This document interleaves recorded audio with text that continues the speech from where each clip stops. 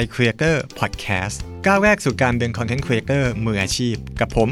เอ็มขจรเจือไงพานิชหรือแอคคาโจชิ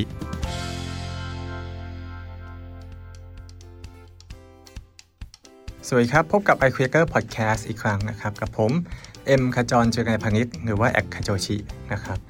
วันนี้เรามาพูดคุยเกี่ยวกับเรื่องของกล้องนะครับซึ่งเป็นเรื่องที่โลกแตกมากสำหรับใครหลายคนที่จะเริ่มทำคอนเทนต์นะครับเนื่องจากว่าเป็นอุปกรณ์ที่เรียกว่าสำคัญแทบจะอันดับต้นๆเลยถ้าคุณจะเริ่มเป็นคอนเทนต์ครีเอเตอร์นะครับแล้วก็การจะสร้างคอนเทนต์ที่ดีเนี่ยภาพมันก็ควรจะต้องชัดหรือว่าถ้าคุณทำวิดีโอ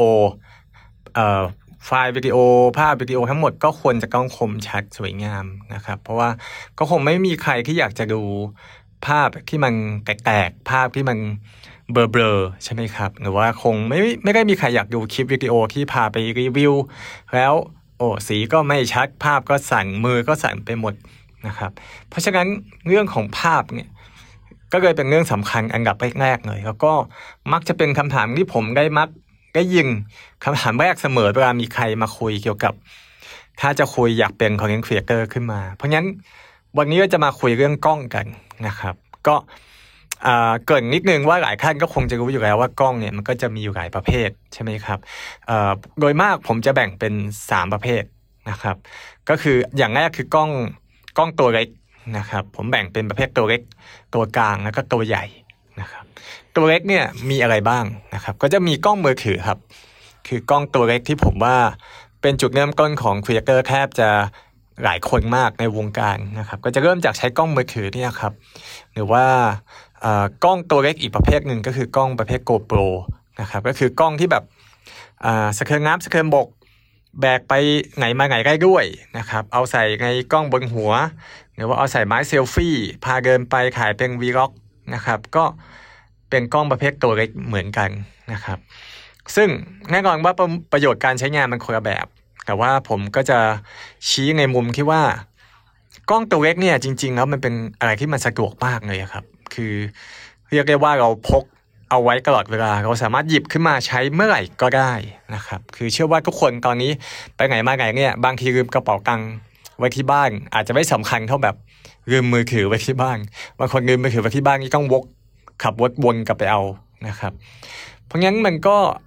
เรียกว่าเป็นอุปกรณ์ที่เราจะหยิบมาเมื่อไหร่ก็ได้แล้วก็ความสะดวกสบายเนี่ยครับทำให้เราสามารถสร้างคอนเทนต์ดีๆได้เยอะมากนะครับเช่นเราไปเจอเหตุการณ์สำคัญมากๆบนห้างท้องถนนดาราเดินมามีศิลปินมีอีเวนต์หยิบกล้องมือถือขึ้นมาถ่ายมันแป๊บเดียวมันทำได้นะครับหรือว่าการทำคอนเทนต์บางอย่างที่กล้องตัวใหญ่อาจจะไม่สะดวกเราก็จะใช้กล้องตัวเล็กนะครับเพราะงั้นถ้าถามผมว่าเราควรจะเริ่มเป็นครีเอเตอร์ด้วยกล้องประเภทไหนผมอยากให้เริ่มจากกล้องตัวเล็กก่อนนะครับก็คือง่ายๆครับใช้มือถือนี่แหละถ่ายไปก่อนนะครับหลายครั้งเวลาที่ผมให้น้องในบริษัทเนี่ยทำคอนเทนต์ที่เป็นเดโมออกมาก็จะใช้กล้องมือถือเนี่ยครับถ่ายทำนะครับเพราะว่าไม่ต้องมีเซตอะไรเลยนะครับหยิบขึ้นมาถ่ายปุ๊บชักปั๊บดูได้เลยนะครับส่งมาให้คนอื่นก็ดูได้เลยเพราะว่ากล้องมือถือมันก็จะมีต่ออินเทอร์เน็ตใช่ไหมครับมันไม่ต้องเอาเมมออกเอาเมมมาเสียบมันไม่ต้องเปลี่ยนเลนส์ด้วยนะครับเพราะฉะนั้นความสะดวกมันเยอะมากแล้วก็ข้อสำคัญคือเดี๋ยวนี้โทรศัพท์มือถือเนี่ยถ่ายภาพได้คมชัดมากนะครับชัดประเภทที่เป็นระดับ 4K 60 เฟรมเปอร์เซกกล้องบางตัวก็ซูมได้แบบโห10 เท่า20 เท่า100 เท่านะครับเพราะงั้นกล้องบนมือถือเนี่ยผมว่าเป็นจุดเริ่มต้นที่ดีมากๆถ้าคุณจะเริ่มเป็นคอนเทนต์ครีเอเตอร์นะครับเช่นเดียวกับกล้อง GoPro ครับก็เน้นว่าพกสะดวกเนาะจริงๆก็มีหลายยี่ห้อนอกจาก GoPro นะครับก็เป็นกล้องที่ใช้พกพาสะดวกเพราะงั้นอยากให้เลือกใช้กล้องตัวเล็กถ้ารู้สึกว่างานที่เราทำเนี่ยมันต้องการความสะดวกในการพกพานะครับแล้วก็ไม่ต้องห่วงเรื่องคุณภาพครับบล็อกเกอร์หลายคนตอนนี้ตั้งแต่คลิปแรกจนคลิปสุดท้ายก็ยังใช้กล้องมือถืออยู่ก็มีทีนี้กล้องระดับกลางเนี่ยกล้องไซส์กลางๆเนี่ยก็จะมีอยู่2แบบนะครับเรียกว่าเป็นกล้อง compact กับกล้อง mirrorless นะครับกล้อง compact ก็ เป็นประเภทที่แบบกล้องตัวเล็กมากนะครับราคาจะแบบประมาณ1,000ถึง 5,000 บาทกล้องแบบมุ้งมิ้งหน่อยหยิบขึ้นมาถ่ายชัดๆมีความเป็นแฟชั่นเยอะหน่อยแล้วก็ขนาดก็จะเล็กมากกับอีกประเภทหนึ่งก็คือ mirrorless ก็คือกล้องคล้ายๆ compact แต่ว่ามันจะมีเลนส์ที่สามารถแบบขยับได้นิดนึงนะครับคือเลนส์อาจจะซูมได้เยอะเลนส์อาจจะถอยไประยะกว้างๆได้แต่ข้อเสียของกล้อง mirrorless ก็คือเปลี่ยนเลนส์ไม่ได้นะครับก็คือจะเป็นกล้องที่แบบ all in one พกไปในตัว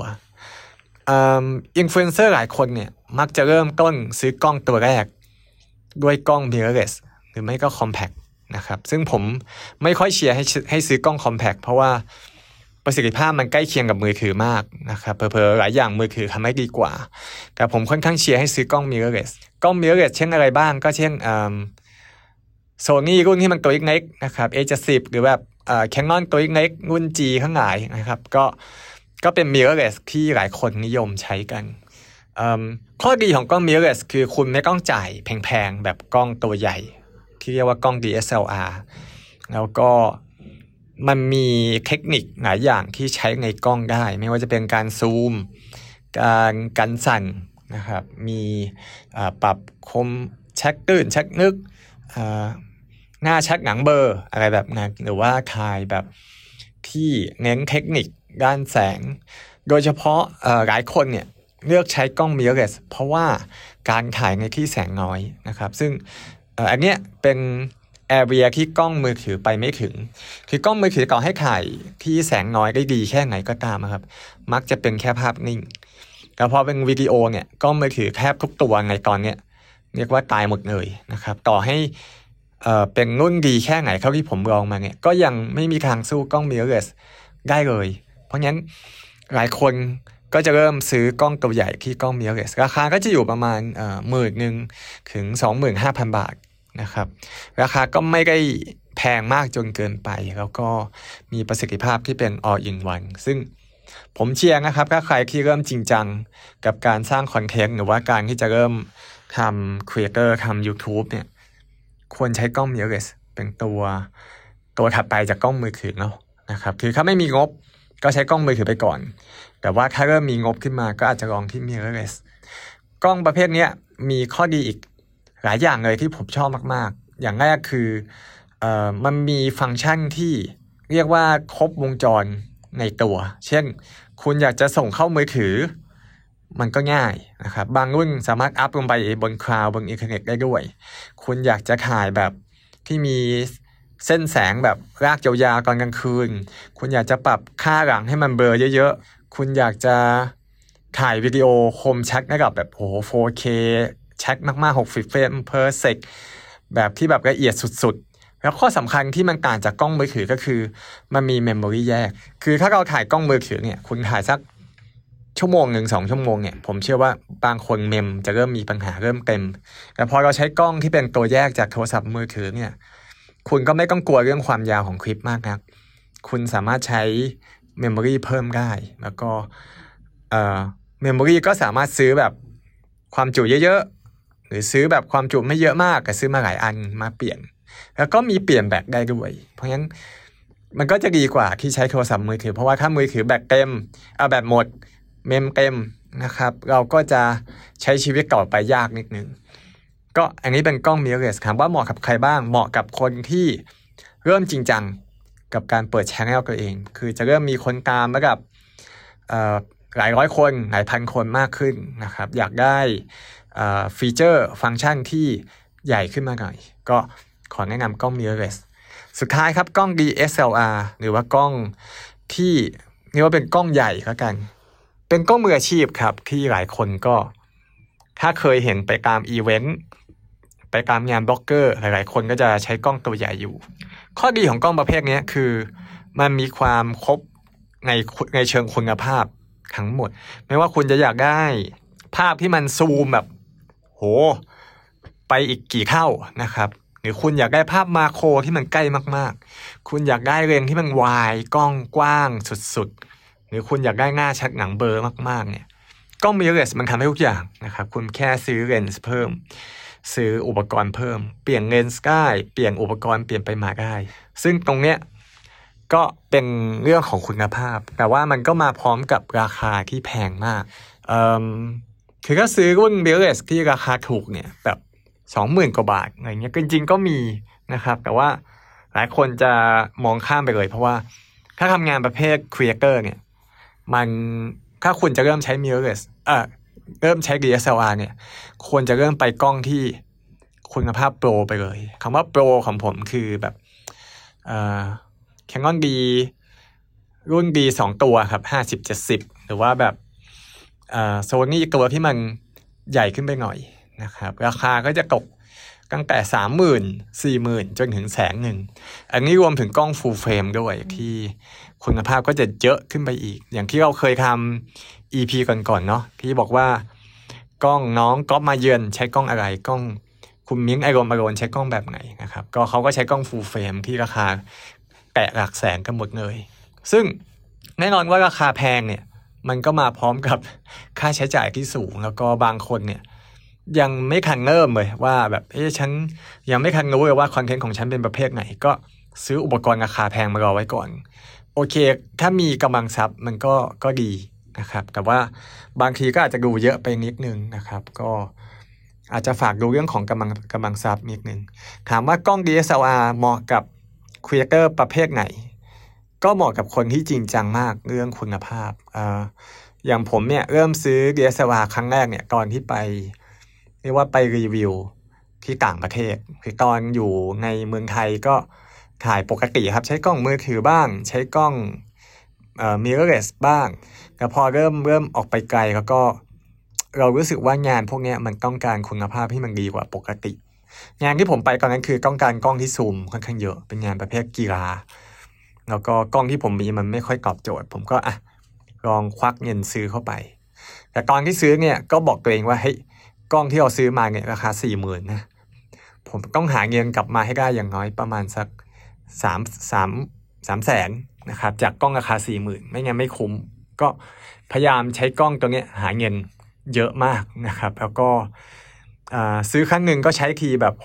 3-4 ปีเลยใช้ค่อนข้างยาวเหมือนกับซื้อโน้ตบุ๊กเครื่องหนึ่งเพราะงั้นก็ลองดูนะครับก็อาจจะไม่ได้แนะนำยี่ห้อมากนักแต่ว่าอันนี้คือบอกของประเภทแล้วกันเพราะงั้นถ้าถามผมว่าใครจะไปกล้อง DSLR เนี่ยก็เอาประเภทที่ว่าคุณมั่นใจในเชิงคอนเทนต์ของคุณมากระดับหนึ่งแล้วคุณ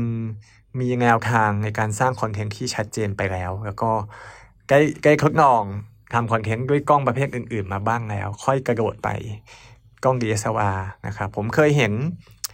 น้องหลายคนที่ไปซื้อกล้องตัวใหญ่เลยแล้วก็เอามาทำคอนเทนต์ประเภทแบบบางทีก็แค่ถ่ายรีวิวสินค้าง่ายๆถ่ายง่ายตัวเองแล้วก็มีสินค้าอย่างเดียวปรากฏว่าน้องบอกว่าไม่สะดวกพอซื้อมาพี่เอ็มมันพกยากจังเลยมันสาวๆเงี้ยจะพกไปยังอีเวนต์ก็ไม่ได้กล้องมันใหญ่เกินไปแล้วก็เวลาจะหยิบขึ้นมาใช้ทีเนี่ยโอ้โหมันมีสเต็ปในการแบบโอ้โหหยิบออกมาเปิดเลนส์เปิดเครื่องปรับซูมปรับค่า F ปรับอะไรพวกนี้เยอะเทียบกับโทรศัพท์มือถือเปิดขึ้นมาปุ๊บสไลด์ถ่ายเลยแล้วก็แชร์ได้เลยเพราะงั้นมันก็จะมีเรื่องของความสะดวกที่ห่างหายไปนะครับเพราะงั้นก็ฝากไปด้วยนะครับก่อนจะเลือกกล้องจะใช้ทำอะไรเนี่ยให้ดูตัวเองก่อนเคล็ดลับง่ายๆคือให้ลองเริ่มต้นจากโทรศัพท์มือถือก่อนพอเริ่มจริงจังเข้ามาปุ๊บก็อาจจะลองที่ mirrorless ถ้าคุณจะซื้อ DSLR ก็เมื่อคุณต้องการคุณภาพแบบดีมากจริงๆแล้วก็